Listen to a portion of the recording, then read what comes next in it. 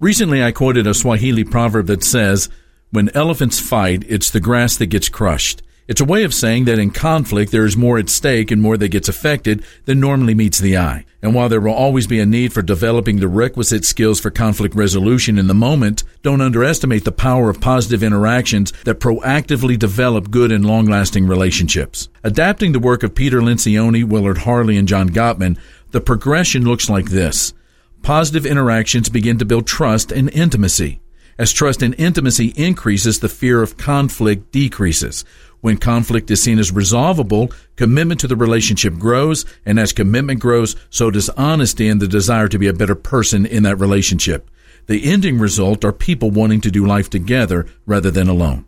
This is Mark Absher, the MacArthur Park Church of Christ, with some thoughts about relationships. Visit our church online at macarthurchurch.org. The MacArthur Park Church of Christ, connecting God and people.